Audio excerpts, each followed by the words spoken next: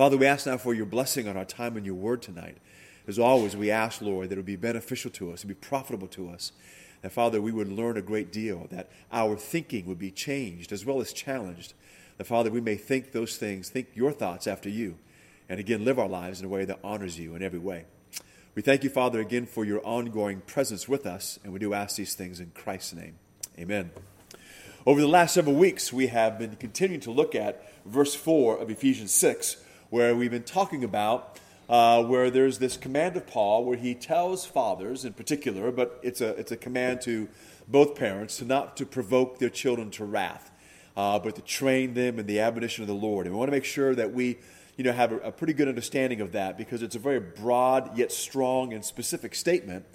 And we want to make sure that we grasp the responsibilities that we have as parents, the responsibilities we have as Christians, to see that children, our children, and the children of others are raised correctly, that they are raised in the Lord. Again, it doesn't mean there's only one way to do it. It doesn't mean everybody has to kind of become cloned parents. But there's very much this a pressing, a sense of urgency of this responsibility that when it comes to us, when it comes to raising our children. And too often what can happen in the lives of busy people, and a lot of times that word would describe a lot of young families, they're busy. In their busyness, unfortunately, the thing that often suffers the most is the training in the things of God. It suffers. Church becomes sporadic, if at all, and we need to remember that that is communicating very strongly a message to the children of that family, and that is that God is just not important, and we just make time for God if there is time. And that's a powerful thing to be pounded into the minds and hearts of children, but that's exactly what takes place. It doesn't mean that the parents are intending to do that. It often means they haven't been thinking about it, but that is exactly what's taking place. The way we live our lives communicates so much more than just what we say. And if we just give lip service to God, that in a sense makes all those things worse. It magnifies the hypocrisy, because we're saying one thing in a sense out of the side of our mouth, yet our lives are screaming that that's just not true. And as a result of that, children grow up, and they may grow up in a Christian home. They might even agree that they grew up in a Christian home. They might even say they grew up in church. But that is a large part, a large influencing factor. Maybe it's a major influencing factor as to why and again, I don't know what the exact number is. The percentages run between 80 and 90% of all kids who go to college who came from quote-unquote Christian homes before the first year is over will no longer consider themselves to be Christians, or will say they've lost their faith, or will say they never had faith. That's an incredible number. And it's not just because there are secular or anti-Christian professors in those schools. It's because when they walk on those campuses, they've got nothing behind them. There's no real foundation. There are no real convictions, and they're just wide open to be deceived, and that's what takes place. So when it comes to the raising of our children, God has placed on parents the responsibility, the primary responsibility, to teach them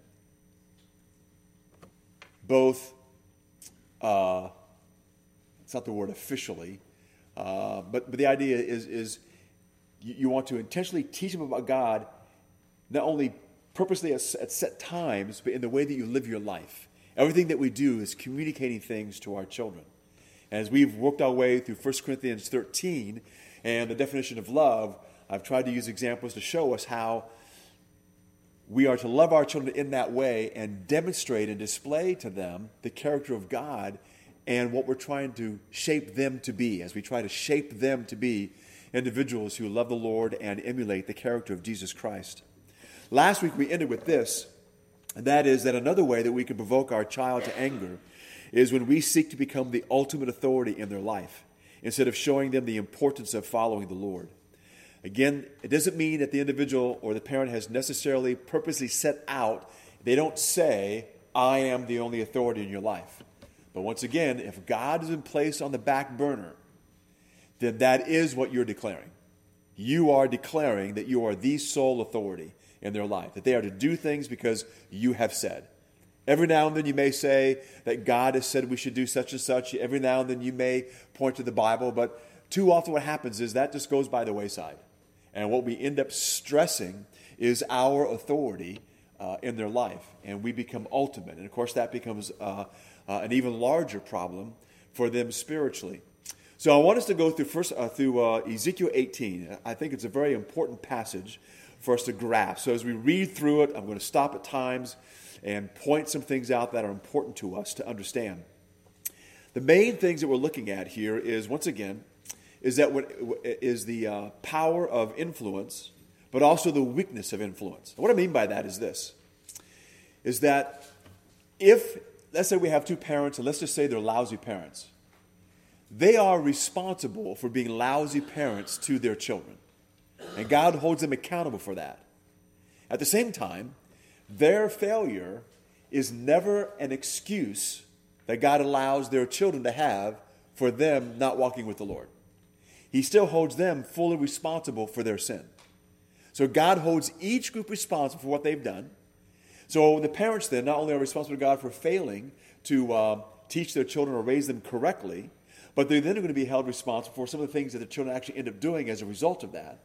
But that doesn't mean that the children are held any less responsible for what they do, because God has created us in His image, and part of that is the way that we are able to think. And we'll see that, I think, in this passage as we work our way through this. And what kind of led me to this was because of the work that I did in the jails and working with drug addicts and alcoholics and whatnot for a real long time.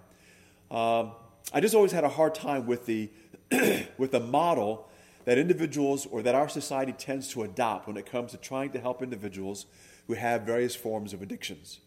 And you just can see the inconsistencies in the models that are being used. And I've always been troubled by the way our society approaches the problem, because it just didn't seem to be logical. It didn't seem to be right. It didn't seem to be rational. Because on one hand, you're excusing the behavior, and then on the other hand, you're throwing them into prison for 30 years for what they've done. Well, which is it? What's going on here? How do we understand addiction? And I think that what's happened is that, like, for example, they'll say this. We'll use the example of abuse because this is where the strongest figures are. They'll say that over 80% of men who grow up in homes where they have witnessed violence, meaning they've witnessed their father or some other significant man in the family who's been violent towards their mom or towards other women in the family, there's an 80, 85, 90% chance that they will be abusive themselves in some way to the women in their life. And so then the conclusion is that a violent home causes a violent home. However, when you arrest a man for being violent and you find out he came from a violent home, you don't go arrest the dad too. We only arrest that guy. We hold him fully responsible for what he's done. There's an inconsistency. He's being told by the psychiatrist, he's being told by the psychologist, it's not really all his fault because how he was raised, and then there's not a whole lot of answers given to him how he's going to be able to overcome his problem, except maybe to try a few techniques on how to control his anger. And that just doesn't deal with the issues. So beginning in verse 4 of Ezekiel 18, it reads this way, "Look, every life belongs to me. The life of the Father is like the life of the Son. Both belong to me. The person who sins is the one who will die." Now, even though there are some application here when it comes to salvation, we're dealing here with just physical life and death and responsibility for sin, responsibility for life, and those things. And God here says that each life belongs to Him, meaning each life is accountable to God. And we believe that. We believe that there's a coming judgment for every single individual. Every individual is going to have to give an account of themselves to the Lord. You and I believe as believers that we will not have to give an account of our sin because our sin has already been judged. We've acknowledged our sin. Our sin has been judged in Christ. So therefore, we are not going to go through that judgment. We know that our works will be judged for their quality, and we will be rewarded for that. But the believer never has to worry about standing before God and having to answer for sin, because that's been dealt with by Christ. So here, he's talking about this responsibility or accountability we have to God, and then he states out the main premise, which is the person who sins is the one who will die. God holds that individual responsible for their sin. It's an important principle for us to remember in raising our children. We don't want to give mixed messages to our children. You have a right, and you should, I believe, at times show mercy to your children when it comes to disciplining them. But we want to make sure that they always understand what mercy is, what discipline is, and that we don't allow ourselves to become, I guess you would say, maybe lazy, and we don't follow through as we ought to follow through, because it begins to give them a very warped view of what it means to be accountable for what we do. There are times when they believe they can just arbitrarily get away with stuff because we sometimes arbitrarily just let things go. That's why it requires a lot of energy to be a good parent, because we have to be consistent. I do think that in the end it takes less energy if we remain consistent than if you're all over the place. But we'll talk about that another day. So verse 5. Now he's going to go through some examples to help us to really grasp what he's getting at here. So he says in verse 5, now suppose a man is righteous and does what is just and right. He does not eat at the mountain shrines or raise his eyes to the idols of the house of Israel. He does not defile his neighbor's wife or come near a woman during her menstrual impurity. He doesn't oppress anyone, but returns his collateral to the debtor. He does not commit robbery, but gives his bread to the hungry and covers the naked with clothing. He doesn't lend at interest or for profit, but keeps his hand from wrongdoing and carries out true justice between men. So here he's describing the life of this righteous man. This righteous man is righteous spiritually. He's not worshiping idols, because it says that. When it says that he doesn't eat at the mountain shrines, that can be one of two things. There were times that Israel was guilty of having Asherah poles up in the high places. Sometimes that would be where they would go to worship other gods, but sometimes that's where they would go instead of going to the temple. In other words, they say that they were worshiping the God of Israel, but they were doing it in a way that was not approved by God. Or whether it was because of laziness or convenience or whatever the case happens to be, there was a problem with them doing it that way. They were treating God as if he was like the other pagan gods, and they weren't obeying him in the things that he said. But this man is not doing that. He is doing those things that are right. He's morally right because he's not committing adultery. He's not oppressing individuals. He's honest in his dealings. He's not committing robbery. We also see that he cares for those who are poorer than him. He gives food to the hungry. He gives clothing to those who are naked. He doesn't try to take advantage of those that are in a bad position.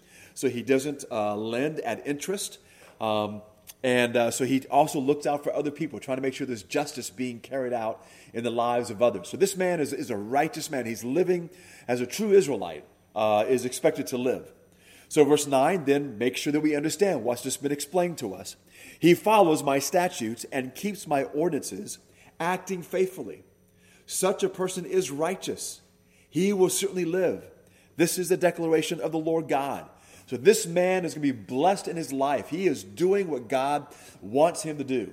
And everybody would agree. Well, of course this guy is going to live. Of course he's going to be blessed. Look at how he's living. Well, now, verse 10. Now suppose the man has a violent son who sheds blood and does any of these things, though the father has done none of them. So we have a righteous man, and he has a son who is going in the opposite direction. What we do know, based on how this man is described, the son is aware of his father's righteousness. Okay, so he's aware of his father's righteousness, and he does those things that his father doesn't do. And verse 11 again stipulates that. The father hasn't done any of them. Indeed, when the son eats at the mountain shrines and defiles his neighbor's wife, when he oppresses the poor and needy, commits robbery, and does not return collateral, when he raises his eyes to the idols, commits abominations, and lends at interest or for profit, will he live? He will not live. Since he has committed all these abominations, he will certainly die, and his blood will be on him. So basically what we're talking about here is that God is going to judge him. Now remember that what we're setting out here is in most cases, this is how things play out. We are already very aware of what Ecclesiastes has pointed out to us, that even though this should be the norm, we sometimes see those who are evil and we don't see God's judgment coming on them when maybe we think it should come on them. It doesn't mean they're going to escape God's judgment. God has his plans and his reasons for why all these different types of things happen, but this is the normal course of things.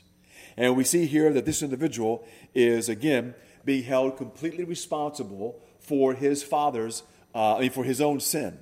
So what we see here are several things that we can draw from this. Number one, just because a father does what is right doesn't mean automatically his sons will follow. When you read in the Old Testament, there are fathers who get in trouble because they don't teach their sons the right things.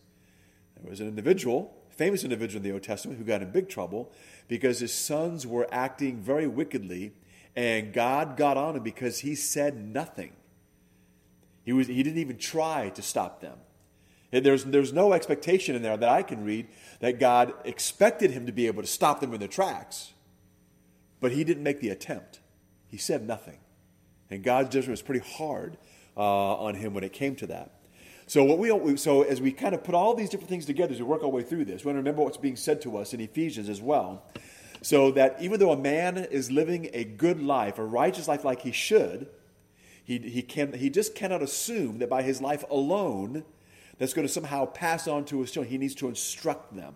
That's why we have the passage in Deuteronomy where the command is given to the parents to teach your children, to sit them down and to teach them.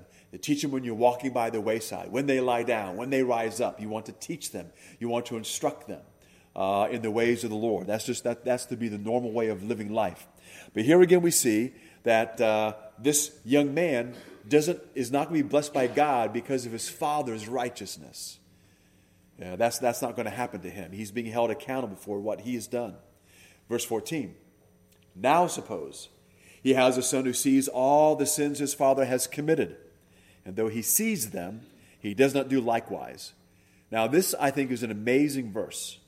Because it's telling us here that we have a man who is, maybe it's this man here that we've just seen who's been doing all these things in the wrong way. The son is very much aware of the evilness of his father. He clearly sees all of it. It says that he does. He sees all the sins that his father's committed. So he sees them, he understands them, but he chooses to not follow in his father's footsteps. So just because the father is wicked does not automatically mean his son is wicked. We need to make sure that we don't judge others because of their parents, for good or for bad. We also need to recognize that individuals here, that because we're made in the image of God, even though that image is marred by sin, we still have some tremendous abilities and capabilities as human beings. And one of those that makes us unique as human beings is we have this ability to go against what is natural. Okay, animals don't do that. Okay, we can train animals to do a lot of things, but they're still what they are. In other words, if you can train a lion to not close his mouth when you stick your head in his mouth. But then if that ever happens and the lion closes his mouth on the lion trainer, we don't say that dirty, rotten lion, he's just so deceitful. No, we just think, that's lions. You stick your head in a lion's mouth, you're taking a risk. It's going to happen sooner or later. All right, but when it comes to human beings, we actually expect that of each other. An individual may become very angry at another individual. You may feel like hitting him. It may be even natural to hit them, and you don't do it. You choose not to do it, for whatever the reason. We have the ability to suppress that and do the opposite. So the idea here is that just because an individual, even though we should have sympathy for an individual who is raised in a home where they have seen all kinds of evil, even though that will influence them, that doesn't excuse what they do if they do wrong. Doesn't excuse it. It makes it hard, absolutely. So we want to make sure that we're not somehow just dismissing that there is a very powerful influence in the home or in those around them. That's always there. But that individual, apart from God, the work of God, has this ability to think, to evaluate, know that it's evil. Goes back to Romans 1. What does Romans 1 say? All men know that God exists. All men know that God is angry about sin. All men know what is right, what is wrong. All men know that we are to worship God. They know these things instinctively or intuitively. They're born with that knowledge. This is just that still played out to, in a sense, its logical conclusion. They still have that capability. It's true that an individual's sin blinds them. An individual's passions will drive them because they choose to give in to their passions. But again, that's not an excuse for what they do. So we may show leniency towards a troubled young person because of the difficulties at home, the bad examples that are set at home, the influences that are there, but we should never excuse them for what we still hold them responsible. They know better. And you can see it. Just in normal everyday interaction. An individual can be raised in a horrible home, and yet when they get out in society, they still try to hide the evil they do. They still try to hide the fact that they're lying. Why are they doing all of that? If they just don't care, the ones who don't care, we actually have a special label for them. Those are sociopaths. All right? But the idea is that is still within them. They have that ability. So when we then talk to an individual, you never want to allow that. So like sometimes you may talk about the gospel and you tell the individual that what they've done is wrong and they've sinned and they're separated from God, and they may get angry and say, well, you don't understand. You weren't raised as I was raised. And that's true. You weren't. And you can be thankful that you weren't. You don't necessarily say that to them at that point, but they're trying to find an excuse. And then you can let them say all those things. Say, well, this is what I know. God has made you in his image. And the way you've been raised is tragic, absolutely. And the influence of your home is heavy on you, absolutely. God knows your heart. And God knows this. You still didn't have to do what you did. And you did it. And he holds you responsible. He holds your parents responsible for what they do. And he holds your parents responsible for failing you. But he holds you responsible for what you do. That's not mean. Our world views that as being cruel and mean, but that's not. We are treating an individual like an individual who's created in the image of God. That's treating an individual with dignity. We don't believe that person is just some kind of a poor animal who just can't help themselves. So here, again, we have this in verse 14. We have a young man who sees all the sins of his father, and he then makes the choice to not do likewise. And then, again, it explains the same list of things that he's now not going to do. He does not eat at the mountain shrines or raise his eyes to the idols of the house of Israel. He does not defile his neighbor's wife. He doesn't oppress anyone, hold collateral, or commit robbery. He gives his bread to the hungry. He covers the naked with clothing. He keeps his hand from harming the poor, not taking interest or profit on a loan. He practices my ordinances and follows my statutes. Such a person will not die for his father's iniquity. He will certainly live. So God is not going to punish the son for the sins of the father. Now, there are times that the son will suffer the consequences of the father's sins. That may happen. And it often happens in all kinds of ways. The young man may have some disadvantages in life because of what his father has done. Disadvantages growing up, disadvantages in all kinds of ways so he's suffering the consequences of what his father's done. But God is not falling around saying, I'm going to get you because your father did this, you're not going to escape. That's not what God's doing. So we have to make sure we're clear on these things. We live in a sinful world.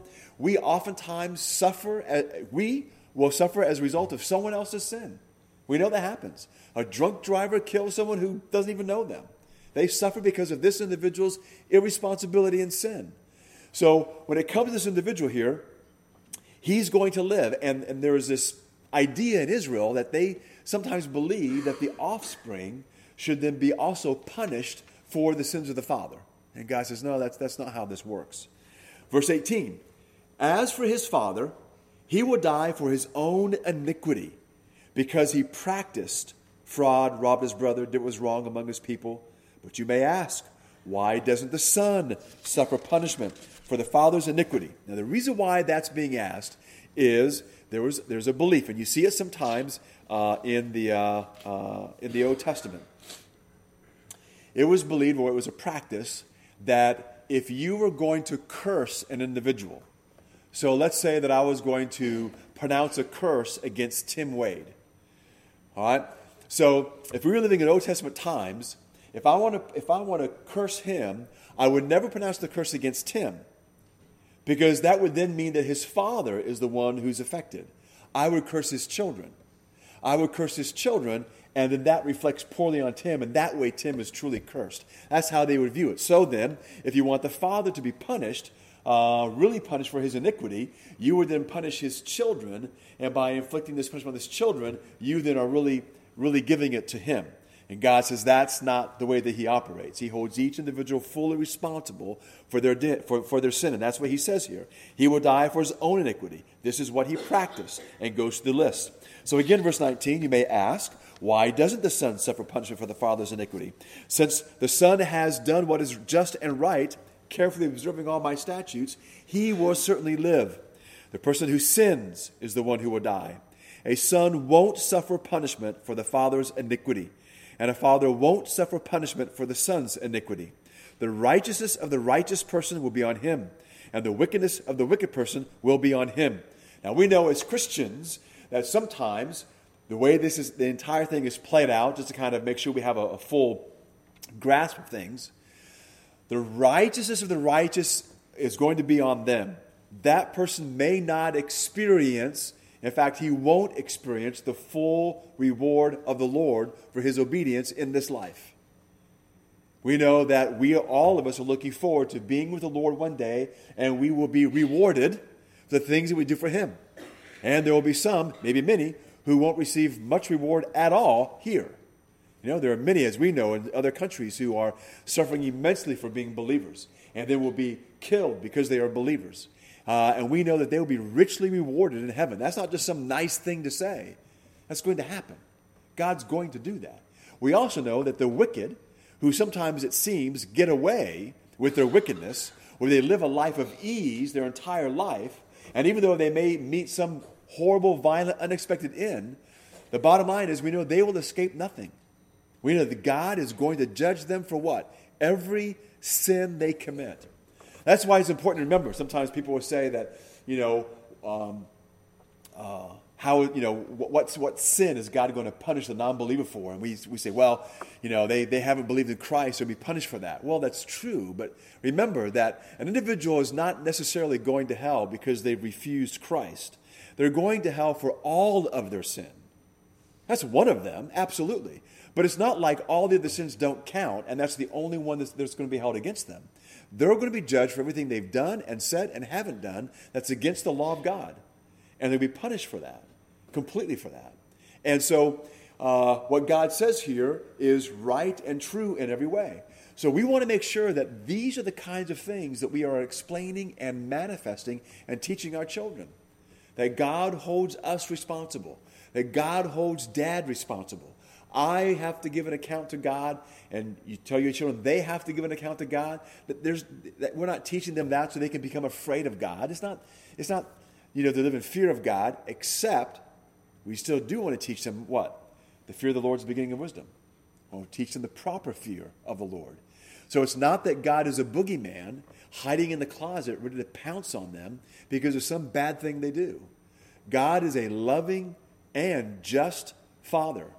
And yes, he does see all the things that we do. Absolutely. And he will bring all things into account. And all men are already condemned and doomed because of their sin. And the only way of escape for them, the only way of escape for me, is to believe in Christ. And so we want to make sure that we are finding various ways to teach them these things that the Bible is talking about. And if we don't do that, then again, we're setting ourselves up as kind of being the sole authority in their life, and we do a great disservice to our children. So then, I'm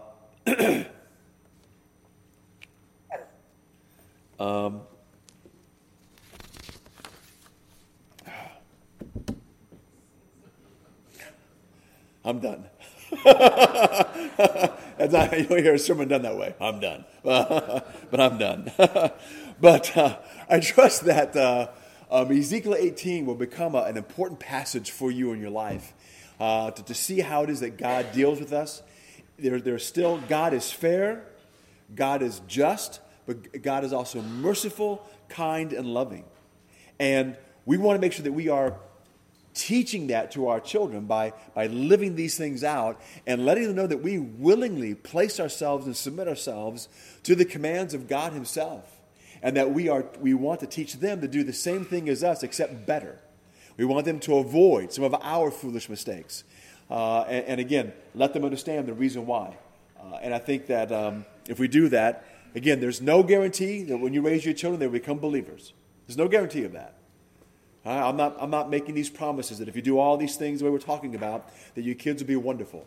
The odds are in your favor, right? Because you follow what God has said. But remember, all kids are born with a sin nature, with a natural hatred for God and the things of God. That's why as we seek to do these things, we don't do them in our own strength. And not only do we ask God to give us strength and wisdom, we pray for them. And we pray for their souls. Because without the work of God Almighty on their heart, no matter what you do, you might be able to control them for a while. But sooner or later, you will no longer be able to control them. And so we want to make sure that we recognize that there are no guarantees when it comes to this. So we don't want to start accusing God of saying, well, I did all these things and it didn't work. It's all about the grace of God and his kindness to us. But I do think that if we follow what he says here, he says that he will bless us. He says he'll watch over us. There is an expectation that our children will come to know Christ. And I think we have a right to have that expectation and expect our Heavenly Father to save our children. But again, at the same time, we don't do so with arrogance, and we definitely don't do so depending upon our own strength. And we also don't do so saying, well, I know I haven't done things right for the first 10 years, but I can catch up. You can't catch up. Just can't do that. We don't want to be the parent who really does love God, but it's lousy parents, and then when your kid turns 16, pray for a miracle. Right? We want to raise them in the right way. And as I said to you before, we make mistakes along the way. Admit your mistakes to them. Ask them to forgive you and move forward. Because no parent has ever been perfect. It's just not going to happen. And yet God, in his graciousness, maybe in spite of us, is still wonderful and will do a great work in their life. Let's pray. Father in heaven, again, we thank you for your goodness to us, and we thank you, Father, for the truth of your word. We ask, Lord, that you would help us to recognize the truth of the word and the strength of the things that you say here in this passage. We pray, Lord, that it would become a part of the way that we think, the way that we approach life. We ask, Lord, you would help us to be firm yet gentle, to be strong but to be kind and understanding, to be just and merciful. Help us, Father, to be loving. Help us, Father, to be consistent. Help us, Father, to be consistent at home, to be consistent at work, to be consistent wherever we are. Father, we're so grateful that you are unbelievably patient with us. We thank you, Father, for the work that you've done in our lives. We thank you, Lord, for how and where you've brought us to. And we pray, Lord, that you would continue to work in our lives and not even allow ourselves to get in the way. We pray, Lord, even at times that you would overlook our own stubbornness and you would do the work that must be done in us. That, Father, we may experience your love and the great joy and satisfaction that comes in knowing you and living for you. Father, we ask now for your blessing on each one here tonight, and we do ask these things in Christ's name. Amen.